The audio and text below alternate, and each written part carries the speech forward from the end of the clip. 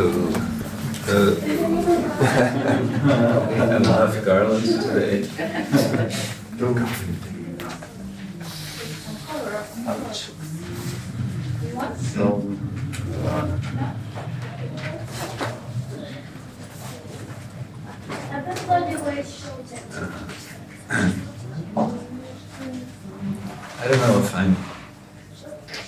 I don't know if it's just Indian marigolds that at the present time I'm not allergic to, or what? Because usually I'm quite allergic to marigolds, but it seems like I'm doing okay.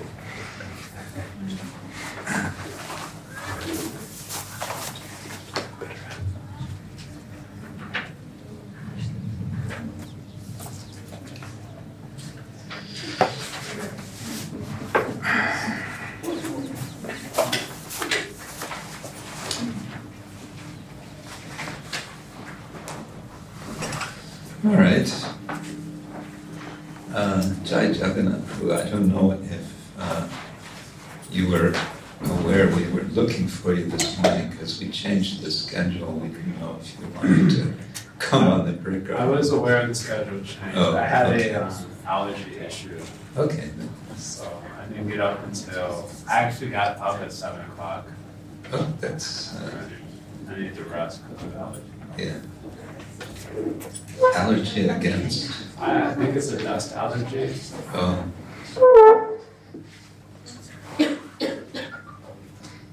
You're better now. Yeah. Good. All right. I wish this Acrobat Reader free version could provide split window. It doesn't. I don't think.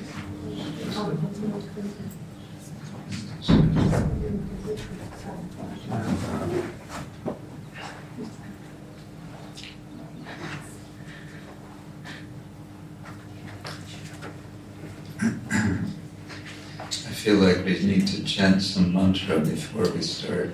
Okay. Om Namo Bhagavate Vasudevaya. Om Namo Bhagavate Vasudevaya. Om Namo Bhagavate Vasudevaya. Om Namo Bhagavate Vasudevaya.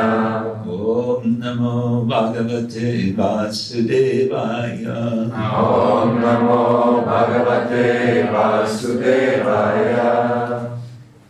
Since the Brihad Bhagavatamrita is the essence of the Bhagavatam, Sanatana Goswami's dramatic narrative, drawing out important principles of the Bhagavatam, that's an appropriate mantra to chant. So we're meeting Narada. We're in the first part still, and we're meeting Narada as he's traversing the universe, and just before he wants to jump out and fly to Vaikuntha, after Lord Shiva tells him how wonderful the residents of Vaikuntha are, Lord Shiva says, wait, you don't have to go to Vaikuntha, the Lord is in Dwaraka. And besides that, let me tell you about one devotee. He's really special, and that is Prahlad Maharaj. And then he warned him. He said, watch out, because Prahlad does not like to be praised. If you offer obeisance to him and praise him, this could be trouble. All of which is interesting in the light of being aware that Narada is none other than Prahlad's guru.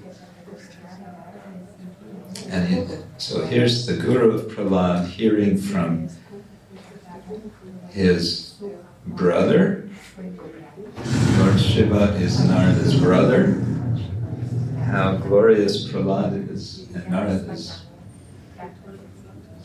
inspired to meet Prahlad, presumably after some time. There was an episode explained in in the commentary. What was that illustrating? Prahlad meets Pitambara, Pitavasa, that was the name. Pitavasa, Lord Narayan, who wears a yellow dhoti. He's Pitavasa. But he doesn't know that he is Lord Narayan Pitavasa. Rather, they get into a fight, which goes on and on for quite some time until how was it? Prahlad took a little break to worship a deity of Narayan. Help me out to get this right.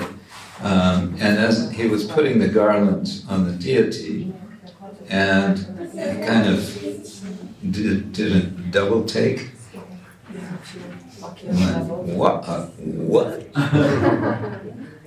And he saw that the garland that he had just put on the deity was now on this person that he was fighting day after day.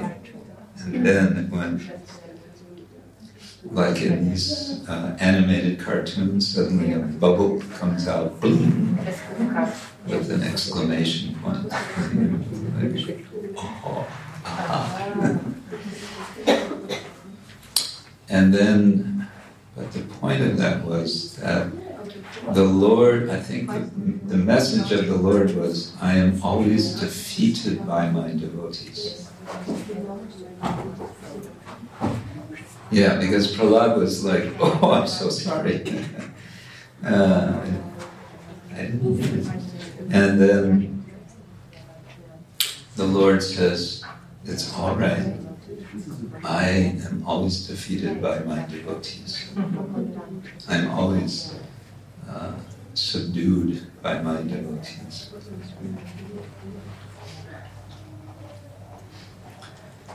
Which is one of the, let's see if I get this right, Kleshagni Shuvada Moksha Buddha Krit Sudurlava Sandra Ananda Visheshatna Sri Krishna Karshini. That's what I wanted, thank you. Sri Krishna Karshini Tada or something. So Krishna Karshini, Karshani or Karshini, Karshan. 6 features of pure devotional service. Klesha Gni is one who destroys klesha. What's klesha? Yes. Suffering, misery. Suffering, misery, trouble, everything we don't want, but we get it in this world. Klesha Gni. Shubhada, he gives Shubha, he gives auspiciousness. This is in the beginning of Bhakti Rasamrita Sindhu. Moksha Laguda Krit. He makes moksha lagu. He makes it insignificant. He makes the devotee realize that to achieve moksha is secondary at best. Sudurlava, it's very rare. And what's the next one? Visheshatma? Is it Visheshatma? Sandrananda. Yeah. What is Sandrananda? I always thought I translated it as condensed bliss. Condensed bliss. That sounds right. Concentrated bliss. And then But then what's the Vishesha? Anyway, the point is, Sri Krishna Karshani, Tada Karshani. So Karshana means attracting, and a farmer is called a Krishak. A Krishak is Krishaka is one who pulls a plow. So Balaram is the primordial farmer. Krishna is the primordial cowherd, and Balaram is the primordial farmer, because what does Balaram carry? What marks Balaram? What is it? Kala. Kala. Kala? Halala. Hala, yeah, Hala. He is Haladara, the Darin, the carrier of a Hala. And anyway, so Karshan, Sri Krishna Karshani. So devotional service has these 6 features, and one of them is that Krishna, on the high end, on the advanced end, on the level of prema, it's that it attracts Krishna. Krishna is all attractive. Krishna, the word Krishna also, and Karshana, these are related. We say Krishna is all attractive.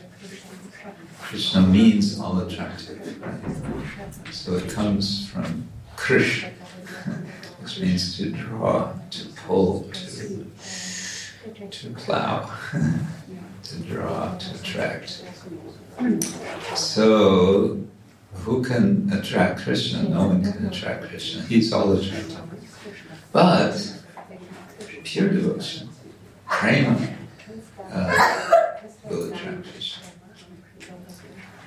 So that was the point that Pitavasa makes to Prahlad when Prahlad had been fighting with him. So I'm always defeated by my devotees. So we're in the section now where Prahlad is making his rejoinder, his argument against what Narada has presented, and he says, Yanmat, this is verse 21, chapter 4. Yanmat vishayakam tasya lalanadi prashasyate manyate mayikam tattu kaschil lilayitam paraha. You praise me, you, Narada, praise me, Prahlad, because he, the Lord Nrsimhadev, caressed me and showed other signs of affection.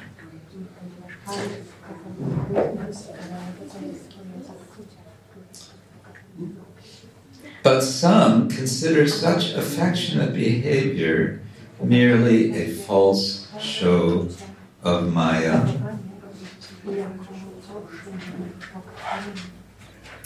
And others say that it's just a display of his pastimes. It's just, it's his lila.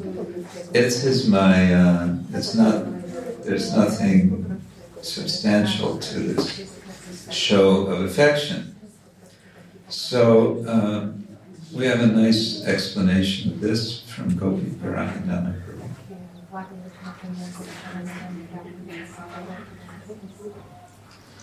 First, he points out that the Advaitavadins, what's an Advaitavadin?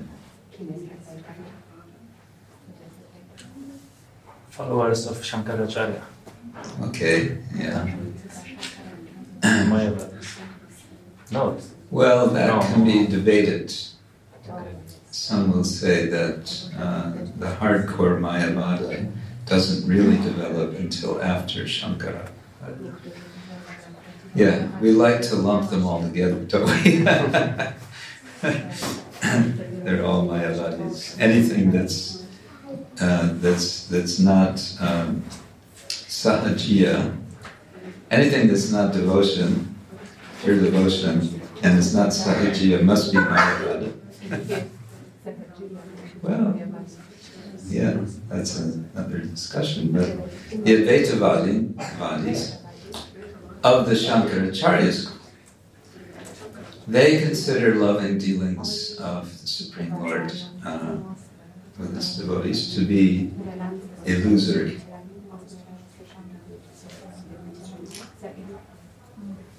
And why is that? Why would that be? Why would they think such dealings are illusory?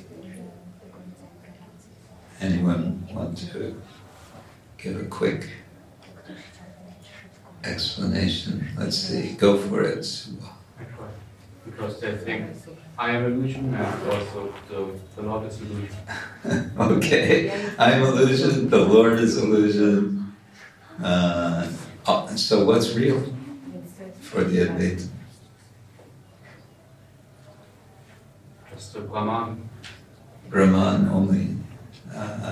Yes, Vaishnava. Because they think that the Lord accepts the material forms, thus any interaction is material. Yeah, they have this interesting, it's interesting. You can, we can get upset about it, but we can also look at it and go, well, that's interesting.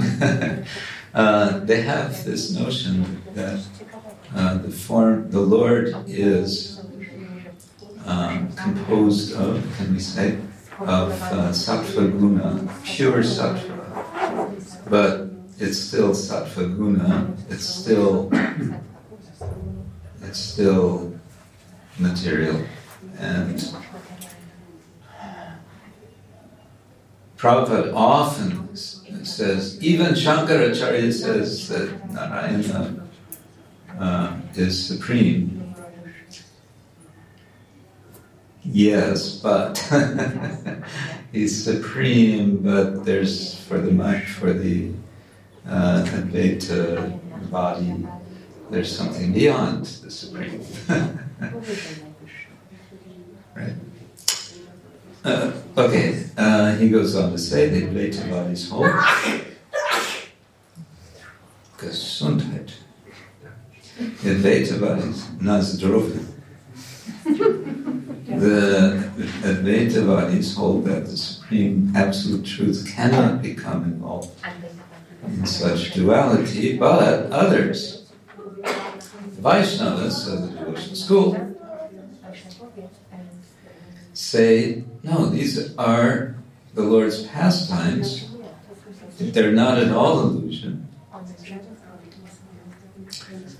They are the highest spiritual reality. How is that? The personality of Godhead is full in all transcendental qualities of Sat Chit Ananda, eternity, knowledge, and bliss. And with the help of his Sat Chit Ananda potencies, he can easily engage in Sat Chit Ananda pastimes. So here's where, the ways part between the Advaitins and the Vaishnavas, because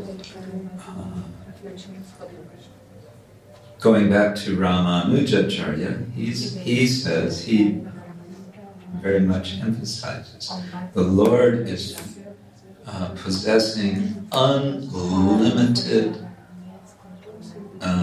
transcendental qualities. Whereas the Advaitins are saying that ultimate reality has no qualities. That's what, no attributes. We cannot speak of attributes because attributes have to be something different from this absolute. And when you speak of attributes, then you've got more than one. The Vedanta game, so to say, the basic rule in playing Vedanta is to come to this understanding that ultimate reality is one. And we say that also. We means the Bhagavatam. What does the Bhagavatam say? Bhagavatam, Canto 1, Chapter 2, verse 11. Vadanti tat tatam yash jnanam advayam. But then, Brahma iti. Parama iti. Paramatma iti. Bhagavan iti. Shabdyate. They are worded as or that, not they, this is designated as in three different ways. And then Jiva Goswami explains whatever is listed, when you've got a list, what's at the end of the list is the most important. So Bhagavan is listed at the end, so Bhagavan is the highest, the most important. Okay, he explains further here. Sri Prahlad's idea is that even though the Lord's displays of affection may be considered real, right? Because Vaishnavas say it's real. He has acted in these ways only to fulfill the purposes of his own enjoyment.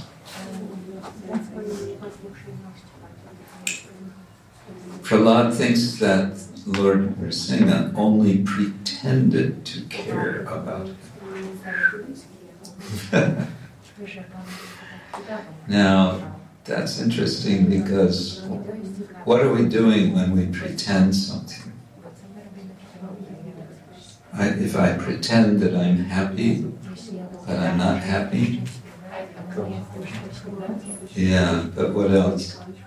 It means we are, so to say, we are two-faced, or there's a dualism there of some sort, isn't there? So is the Lord like? Well, the Lord can be he can be deceptive, right? If the Lord wants to be deceptive. So Prahlad is saying that he's just putting on a show. And therefore don't take so seriously that he was affectionate.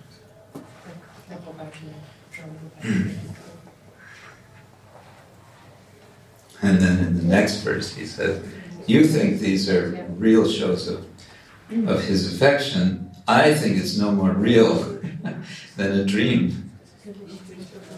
And even if we accept them as real, it's no evidence of his mercy.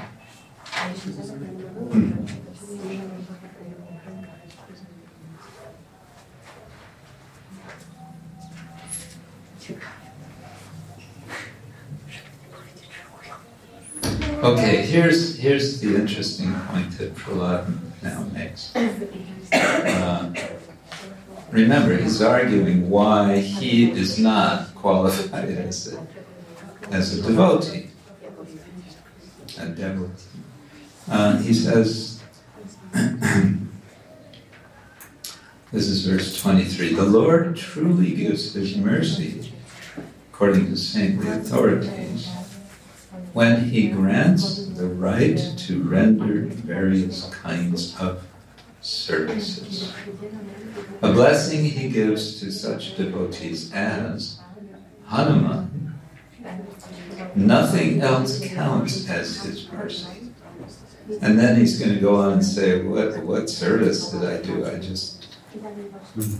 When I was in trouble, I thought of him. It's not really service.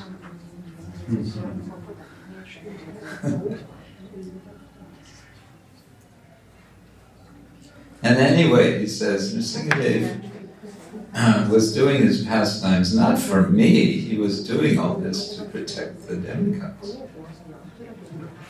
and to protect the devotees and to deliver 2 of his eternal servants. Who would that be?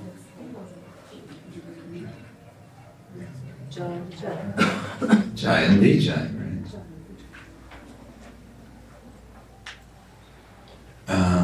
So he's giving so many excuses.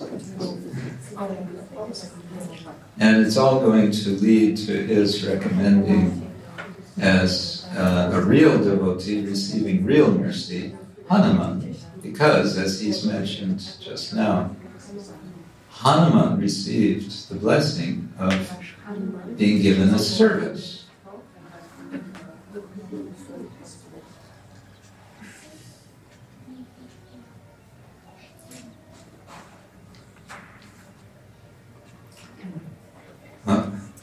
Prahlad says,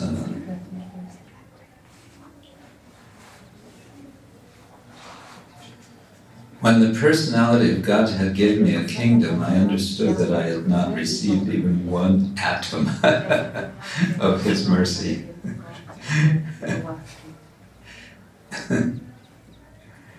He's saying, oh, I must be so fallen because, getting this material situation, that's what does Srila Prabhupada quote so many times, either directly or indirectly, and he's always being somewhat autobiographical. Yasyaham anugrinami harishe taddanam janai tato adanam tyajantyasya svajana dukkha dukkitam.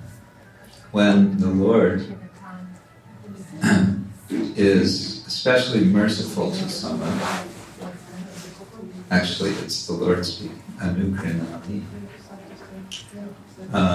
Harishye, I will take away Tadhanam Shanai. Is it Shanai? Yeah, it must be. I gradually take away all of his wealth. No. I don't want your mercy. Dear Lord, I don't mind if I'm just stay where I am. Please don't take anything. Right?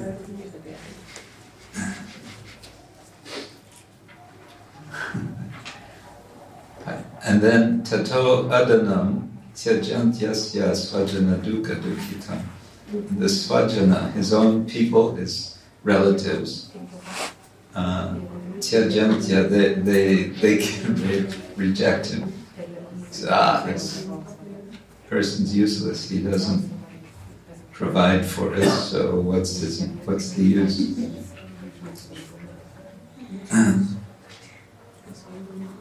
So Prabhupada would speak about. He many times referred to this in either explicitly or not about himself, his own experience. He felt like this. He had been doing some business, had this pharmacy.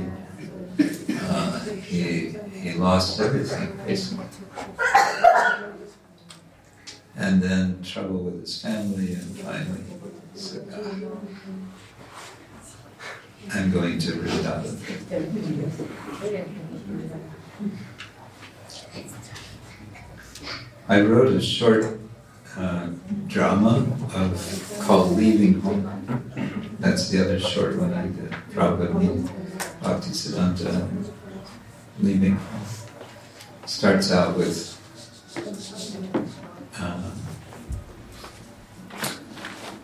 Abhay Charan coming home, and he asks his wife, "Where's my Bhagavatam?"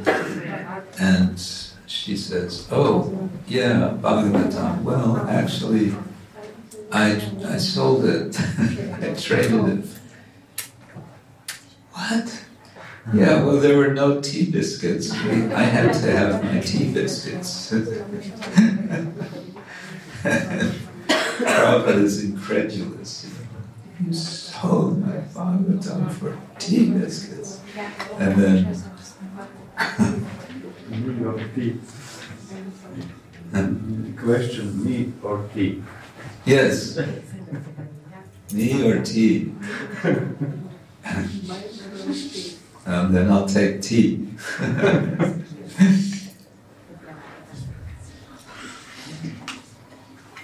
And indeed, Sanatana Goswami, through Prahlad, quotes. He doesn't quote directly that verse, but it's nearly the same. Tam brang shayami sampadyo yasya vancham yanugraham ityadya sakshinastasya vyahara mahatam api.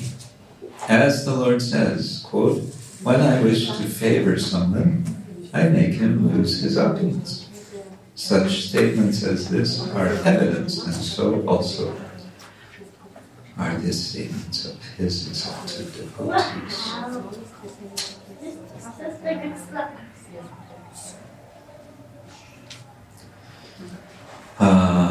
Okay.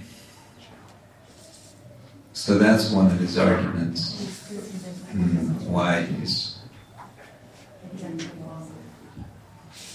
So what's the argument? He understood because he received a kingdom.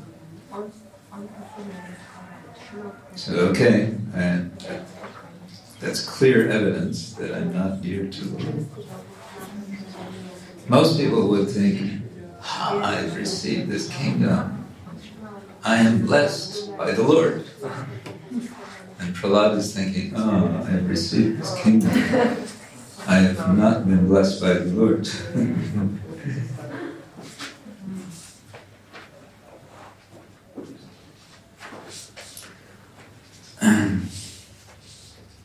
Yeah, so he's quite sure about this, that he's not the one.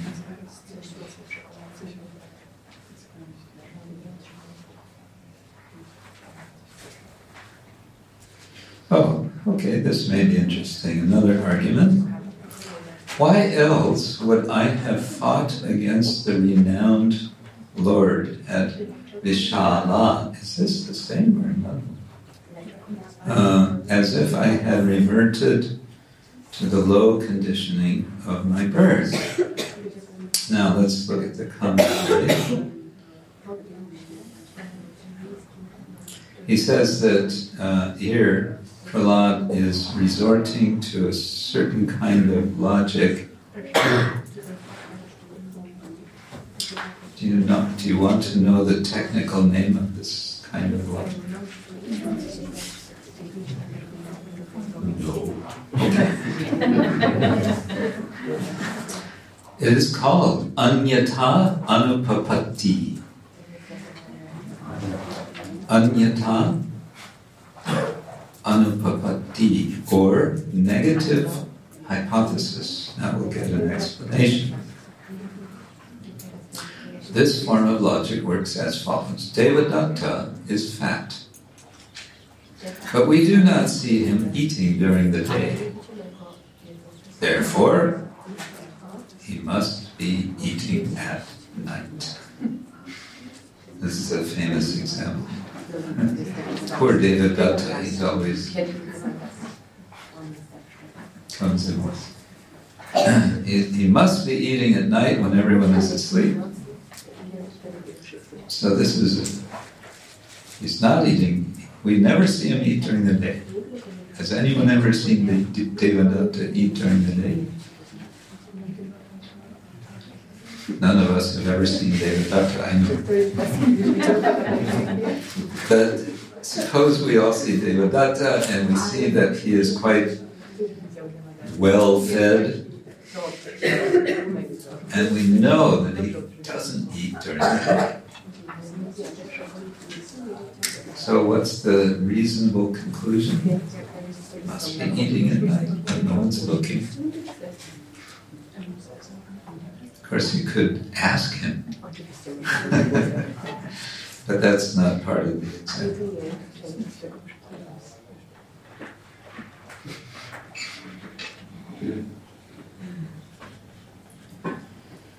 Okay, a little explanation here of Vishala. Okay. There's a dual incarnation of the personality of Godhead known as Narayana, right?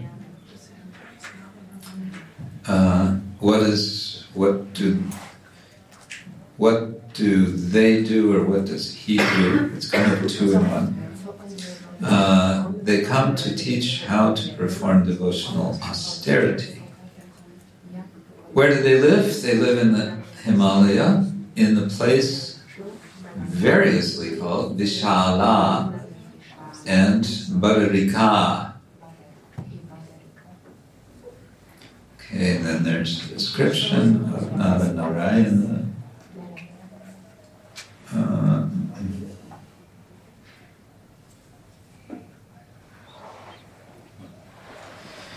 Let's see, thus the demigods worshipped. Okay, then departed. All right, where's the point? Here's the point. Prahlad refers to the conditioning of my birth, quote unquote, his being a descendant of demons, the natural enemies of Lord Vishnu and Vaishnavas. Oh, that was a comma. His being a descendant of the demons, the natural enemies of Lord Vishnu and the Vaishnavas, was too distasteful for him to mention directly.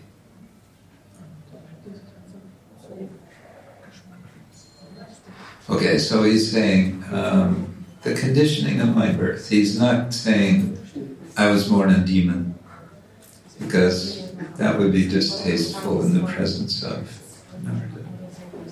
Even more unmentionable was his being the son of one of the staunchest haters of Vishnu. Okay, but I'm not quite getting how the logic goes here. Let me read again. Why else would I have fought against the renowned Lord at Vishala? Okay, there's some episode. Apparently, Prahlad at one point was fighting against Narayana. And he's saying, why would I do that unless it's because I was sort of falling back into my lower modes of being a demon. Why would I do that? Must be. Okay, so here's the anupapatti, the anyata and anupapatti logic. It must be that I was falling back into my demonic nature. Otherwise, I wouldn't have fought Narayana. Now, I don't know if we get that story of his fighting with Narayana. I guess not.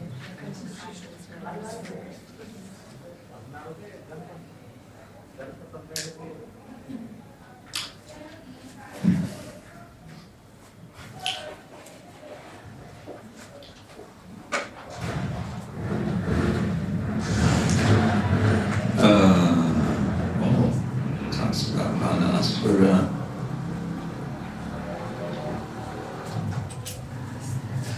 Okay, here's another argument. He says, I've heard some say that now, after arresting and imprisoning Bali, who is Bali in relation to Prahlad? Anyone know? Grandson, right? That the Lord stays here in Sutala as the doorman just to keep him captive. In any case, I cannot say where the Lord is now. So he's saying, some say the Lord stays here. And he's saying, well, I don't know, but I don't see him. So, what's that about?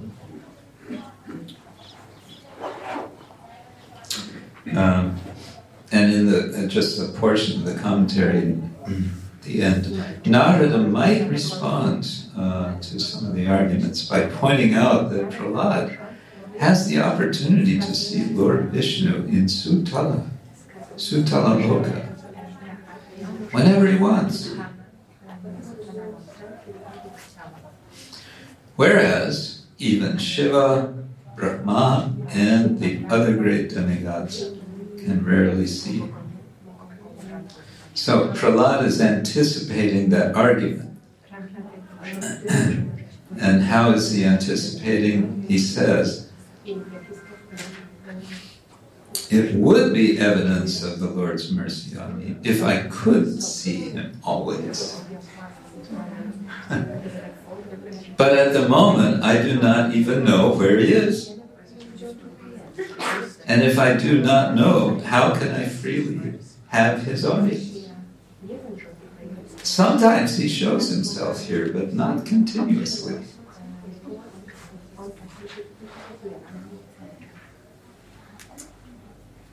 On rare occasions, some persons, like Ravana, can see the Lord here. The Lord shows himself only when it suits his own purpose.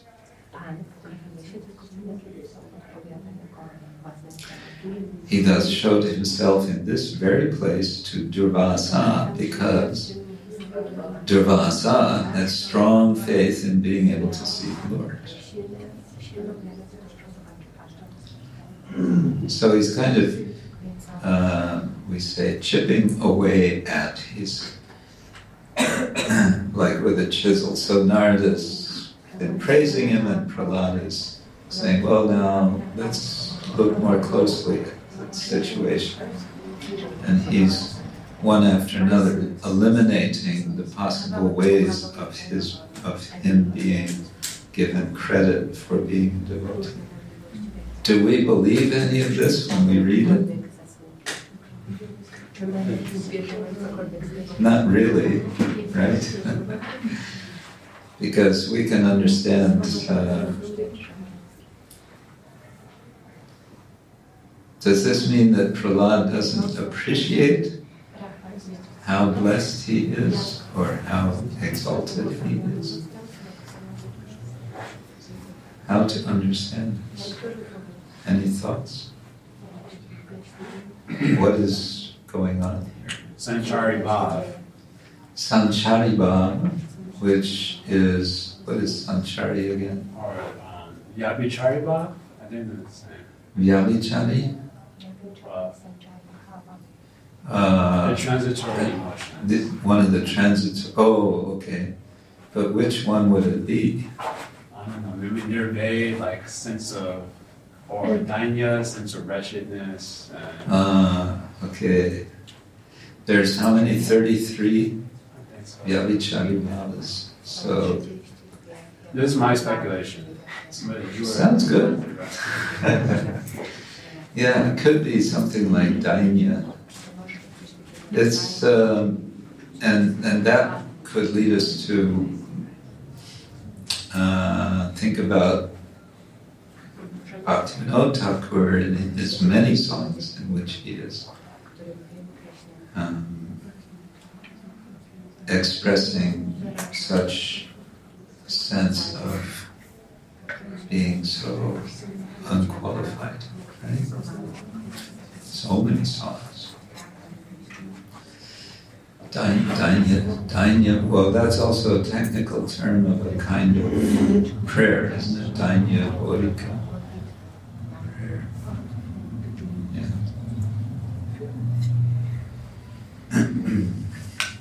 Another suggestion.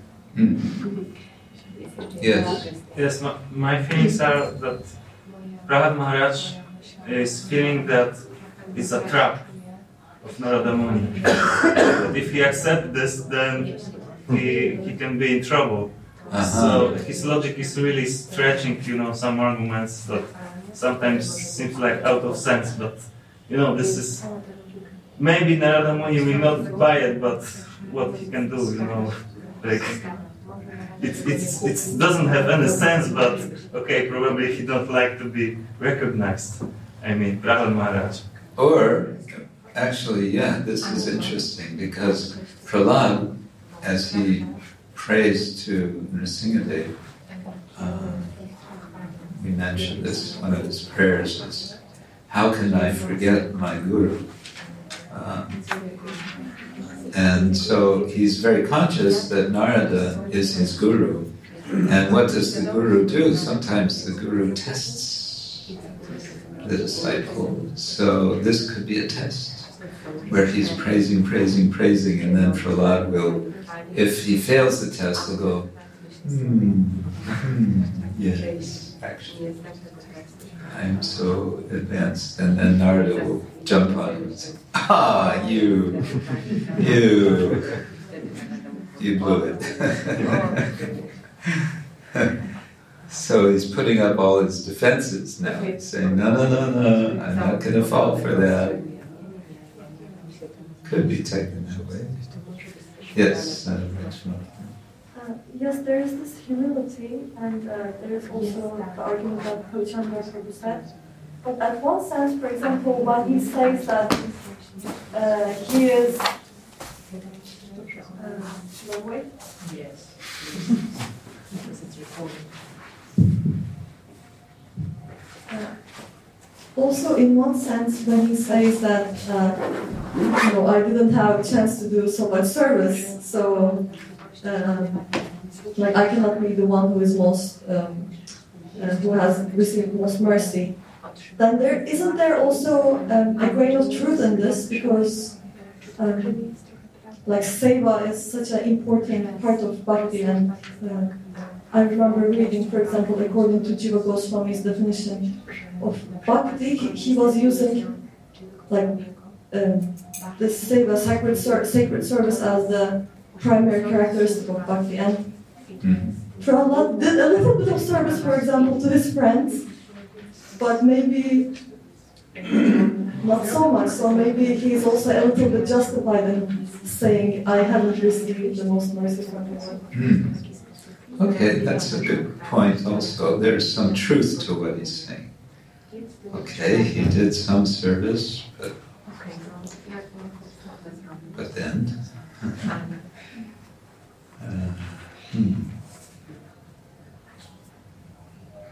There's different kinds of service. I think that's mentioned somewhere else. Just remembering the Lord is a form of devotional service. Yeah, we talked about that. Prahlad is the one who gives the 9 processes, and he's the one denying that what he does is service.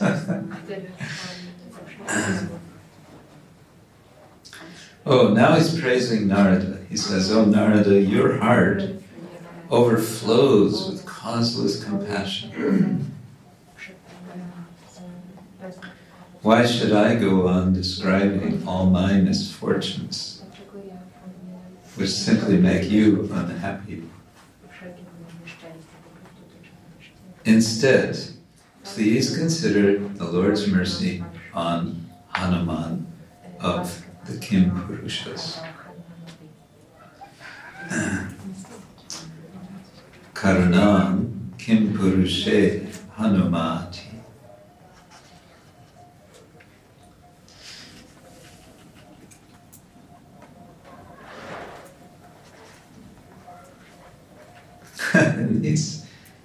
And he's still minimizing himself. He says, please note, my Lord. Means Narada. Oh Narada. That the Supreme Personality of Godhead appeared suddenly in his form of Narasingha, just to kill my father. And as soon as the Lord fulfilled his purpose, he at once disappeared.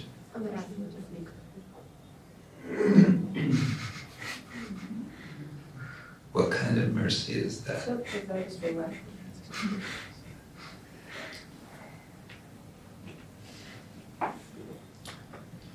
I haven't been able to see my Lord directly whenever I wanted. So when I saw him once on the shore of the ocean, it was just like seeing a dream. What's this referring to?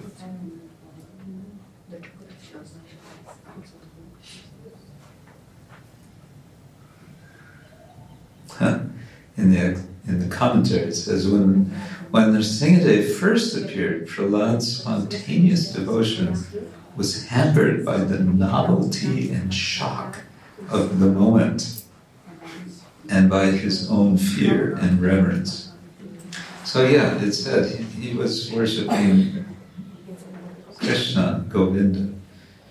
According to the Vishnu Purana, when Prahlad was being tortured by the agents of his father, and the attempt was made to slay him, to kill him. One of the attempts was to throw him over a cliff into the ocean so that he would be smashed on the rocks below. And there's a temple in Andhra, North Andhra Pradesh, called Singhachalam, and it's right on it's on a cliff of sorts, right on the ocean. It's the ocean, and they say that this is the Nrsingadev who protected Prahlad. So as he's sailing through the air, they've thrown him over. He's offering prayers, and those prayers are in the Vishnu Purana. There's several prayers, I remember. And one of those prayers is Namo Brahmanya Devaya Go Brahmana Hitaya Cha Jagaditaya Krishnaya Govindaya Namo Namaha. So he's like this, chanting these mantras. So here it says, when he saw Nrsingadev, he was shocked.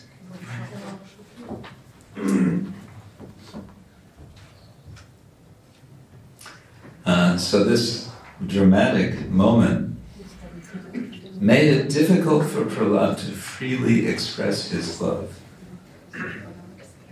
And this is described in some detail in the Hari Bhakti Sudodaya. The Hari Bhakti Sudodaya, that's a section, if I remember right, an extract, a part of Padma, is it Padma Purana? I think it's part of Padma Purana. Then he goes on, but Hanuman is much more fortunate. For many thousands of years, he has enjoyed serving the Lord constantly without obstruction.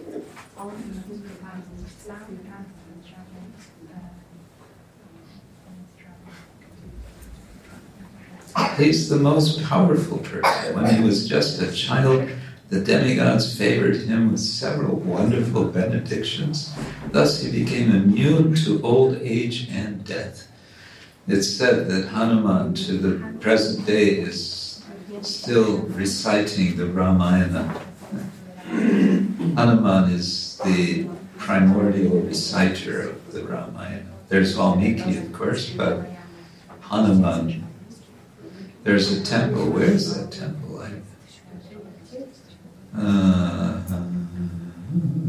Years ago, I visited some Rama temple. Small, maybe it was in Varanasi. And I remember they have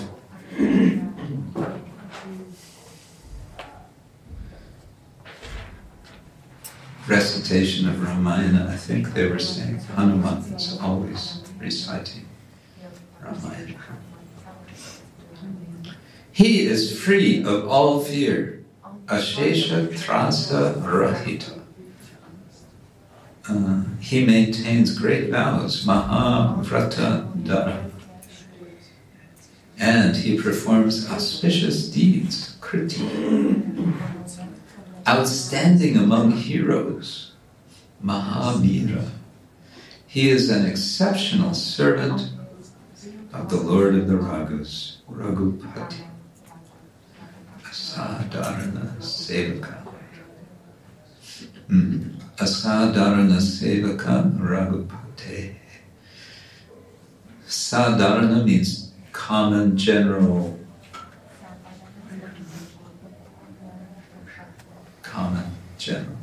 but asadharana, It's exceptional. So he's a sevaka. And so like that, now he's going to go on praising him. And you can guess what's going to happen. What's going to happen? Narada is going to go to find Hanuman. He's going to praise him. And Hanuman is going to say, oh, wait, oh, you got it all wrong.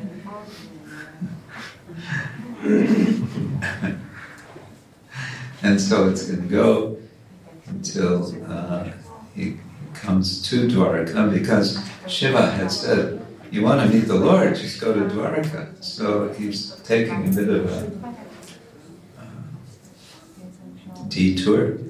He's going to end up at Dwaraka. And at Dwaraka, it's all going to get very dramatic. Hare Krishna. Comments, reflections, thoughts, questions, complaints?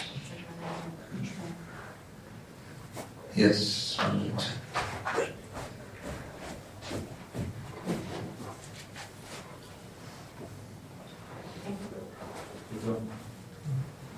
Yeah. Thank you very much. I missed part of the class, but I was just thinking about this, positioning oneself and glorifying somebody who is higher. I was thinking how this is, I see it as part of the culture, the Bhakti culture, how devotees, with this natural humility which arises because they see the Lord being so much greater and so much compassion and kindness is being granted upon them, so they see themselves very low. And then it's natural to look up to somebody who is like a role model. So that I was seeing in how Prahlad is kind of trying to find reasons why he's not the one, but look, Hanuman is the one. So that was a thought. But I have a question, if possible. And it's not directly connected, but it's sort of connected with today's pilgrimage also. Because we hear a lot of times glorification, something is the biggest, the greatest, the most purifying. And today we saw Pavan Sarovara, for example, and this is the most purifying tirtha of all. So even all the other tirthas absorb the sins, for example, that they come and get purified in this particular Sarovara. And then my husband was asking, how is this possible? Just metaphysically, that something how does the sin get dissolved in a kunda, for example, and then how does it work? So that's the question. But then also I was thinking, is it sometimes just glorification? It's just a sort of, it's not that the tirthas are really contaminated, but it's just sort of to establish the position of Pavan Sarovara as the greatest, to say something like that. I don't know. Yeah, this is the sort of thing that scholars will sort of jump on. They will say, just see. You look at the glorifications of different holy places all over India, and they all say the same thing. They all say, we're the best. And all the sacred places you'll find here where we are, where this is, and so on. Like Prayagraj, the story we heard was, it's a kind of transcendental one-upmanship. The story we heard today, that Prayagraj himself comes because, how was it? Nanda Maharaj wanted to go. And Krishna said, why would you want to go there? And then Prayagraj comes and he's all black. So because Prayag is indeed praised up and down in the Puranic literature as being the tirtha of all tirthas, because there's probably so many reasons, in particular that it's the confluence of the three rivers. What to make of that? Well, it's a kind of competition. among holy places. From we can look at it like we heard the first day from Krishnamurari Goswami, that Satchidananda Swami says there are two doors to enter Braj. There are kind of two doors to understand, to perceiving all things that we deal with. But from a mundane perspective, you can say, yeah, it's just different tirthas competing with each other because they want to get as many pilgrims as possible, because it's good income. And who is writing these texts? This is I'm playing the mundane scholar now. Who's writing these texts? It's Brahmins, male Brahmins. They always like to point out male Brahmins who have some vested interest, right?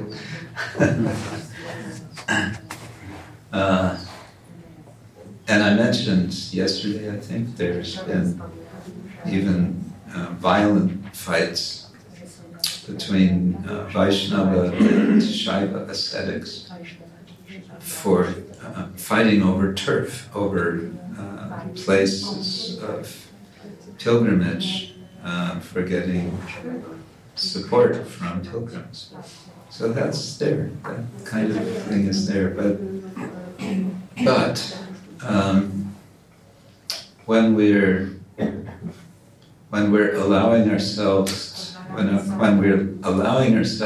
to enter into the universe of devotion, then it all has a different sort of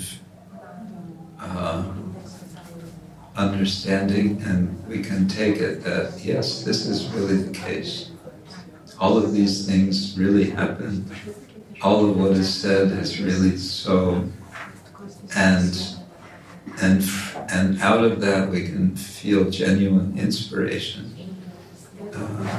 that we are being blessed, we are being purified, going to these places. You can also, though, you can look at, there's other traditions, religious traditions in India. Kabir, the North Indian poet from sometime around, maybe after Lord Chaitanya, he was sort of,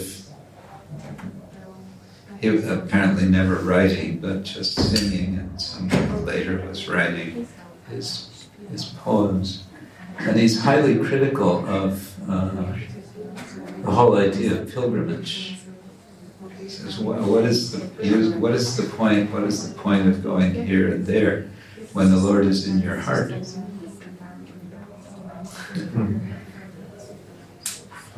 What would we say to that?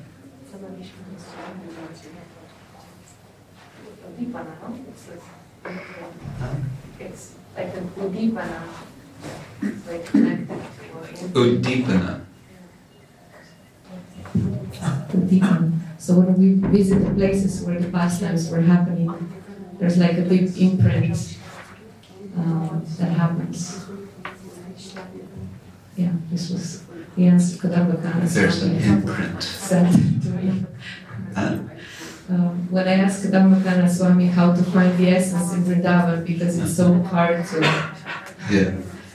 not get lost with all the things you want to see. He said that the essence is chanted, but it's nice to see the places as an imprint. To make an imprint, yeah. And you use the word Udipana. Udipana is, or Udipan, is a technical term that Srila Rupa Goswami uses in Bhakti-rasamrita Sindhu. It means stimulus. A stimulus to devotion service, or a stimulus to remembering. And he elaborates, he gives several examples of Udipana to stimulate remembrance of Krishna. And for example, a dark a dark rain cloud, you look and you see the color of the rain cloud, and you can think, yes, this is like Krishna's complexion. Like that, there's so many Uddipanas. I think recently Indradyumna Swami has given a whole series of talks on the Uddipanas. So, okay, this could be a response. In Kavir's kind of rejection of pilgrimage, we might also suspect that there's some impersonalism there, in the sense of, the external world, that's all unreal, it's illusion. The real is in your heart.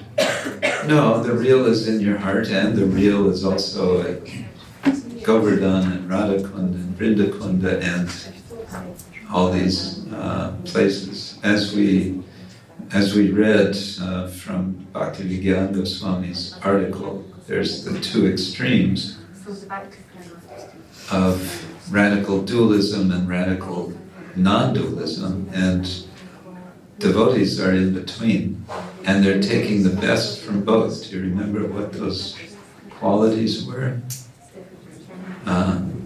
The dualist there was a couple of good qualities. One was determination, and I don't remember what the other was. Determination.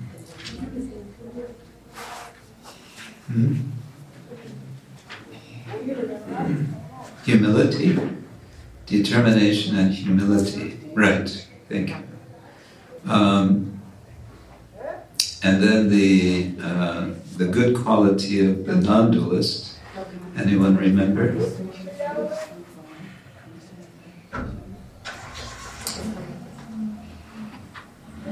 I know, that was 5 days ago. The quality of the non-dualist was having a contemplative mood, being able to be shanti, recognizing everything as the Lord. So combining the two, that is the position of devotee, such that we can appreciate and relish and be enlivened by places. This also, a few days ago, Dhananandar Swami was making this point that there's space and there's time, and how did he put it in a nice way, that there are special spaces which the Lord creates specifically to heighten the experience of rasa. So he creates,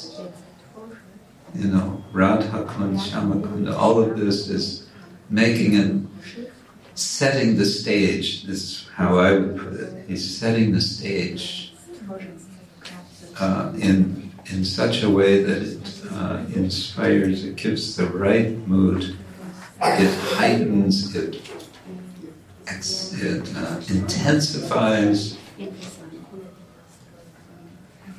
And we can draw back to Srimati Radharani's kind of mixed expression of happiness and dissatisfaction when she meets Krishna in Kurukshetra, and she says, everything's the same, the only trouble is we're in the wrong place.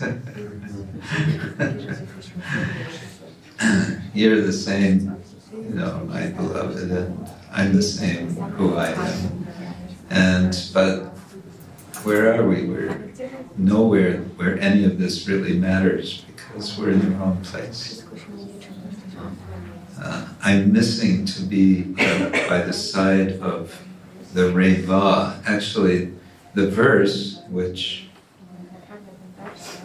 Chaitanya Mahaprabhu is reciting there is, apparently it was a fairly famous verse from some mundane poetry. And the devotees, when they heard him reciting that verse, they were, what is he talking about? What is this? He's sannyasi and he's talking about this.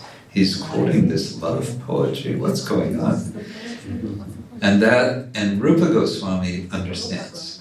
He understands what he's talking about. And Rupa Goswami writes his own verse, which is kind of explaining. But the point here is that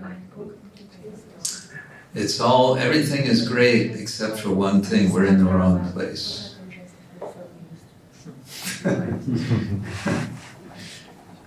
So it's like when Uddhava comes to preach and to bring his message to the gopis, he's preaching, he's carrying the message that, the Lord he is actually present, he is in your heart, da-da-da-da-da.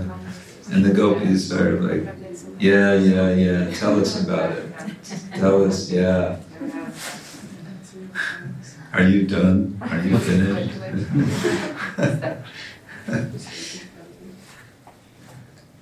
So what Kabir says is perfectly true, but it's kind of it's a half-truth. It's not the whole story. There's this expression in English: half a truth is worse than a lie. It's half true, but what about the other half?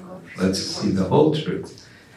And the whole truth is, yes, the Lord is in your heart, and the Lord is also in Vrindavan, in where he has his pastimes.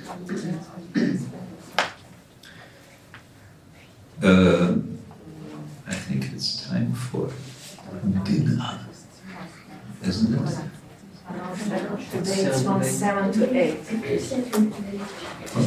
The lunch was late, so the dinner is from 7 to 8. Oh, I see. Okay. Well, shall we have some musizieren?